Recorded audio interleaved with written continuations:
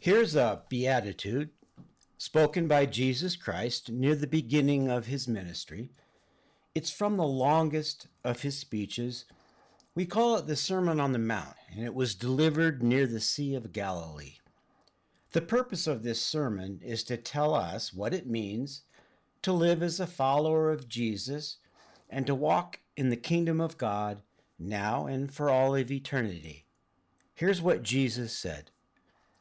Blessed are those whose hearts are pure, for they will see God. Blessings are a core concept in the Bible. In the Old Testament, the Hebrew Bible, God promises the Israelites their own land, lots of descendants, and God's blessing. The notion of God blessing people was a powerful concept to the people of biblical times.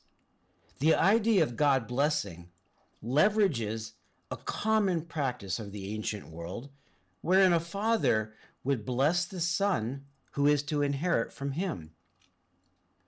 This is how a father could guarantee that a son would prosper and be financially secure. Isaac, the son of Abraham and Sarah, when Isaac was late in life and almost blind, was tricked by his younger son, Jacob, into blessing him instead of the older son, Esau. That's how powerful the notion of blessing was in the biblical world. A blessing from your earthly father could determine the entire future of your life, and likewise, a blessing from God could determine your eternal future.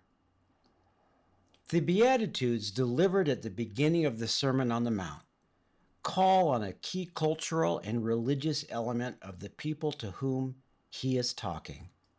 If you want my blessing, Jesus says, this is how you must live. How can you be blessed? How can you be a follower of mine and walk in the kingdom of God now and for all of eternity? Have a heart that's pure. When I was 16, I was a box boy in a supermarket in Southern California. Some people say bag boy or bagger. Once a year, at Christmas time, we were sent around the greater neighborhood that surrounded the store. The boss chose Christmas because he thought that people would be gentler with us at this time of year. He counted on this because we were paid to look in alleys and ditches and backyards for stolen shopping carts. They didn't have wheel locks on them back then, and so theft was a very serious problem. I would come back with perhaps 20 carts. One day, just before Christmas, I happened to poke my head over a brick wall into someone's backyard. I saw a cart there. So I hopped the wall. First, I looked to see where the gate was to make sure that I could make a quick escape. Then I ran toward the cart. An older woman opened the back sliding glass door and stepped into the yard. "Who the hell are you?" she yelled. I pointed at my red vest, my red bow tie, and my name badge. I said that I worked for the grocery store and I was just getting rid of the shopping cart for her. That's what we were taught to say. She yelled at me to get the you-know-what out of her yard. We were told to never argue with anyone. I said, "Yes, ma'am," and I turned back toward the wall.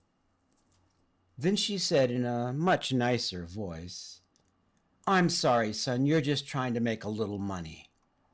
I turned back to her, smiling and nodding. She said, "I was just decorating our Christmas tree, and here I am, cursing at you. I'm sorry, let me help you with the cart." It turned out that the manager of the store was right.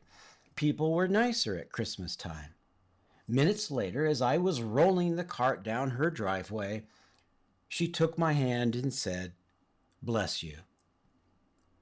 At Christmas, we celebrate the person who told us what we need to do if we want to live in his kingdom. Have a pure heart. A pure heart is given over completely to living by the principles that he demonstrated: humility, kindness, compassion, empathy, discipline, generosity, and love. So this Christmas, please hold those principles in your heart.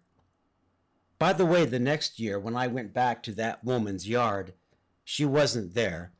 The new owner said that she had passed away. I am very confident that I know where she is right now.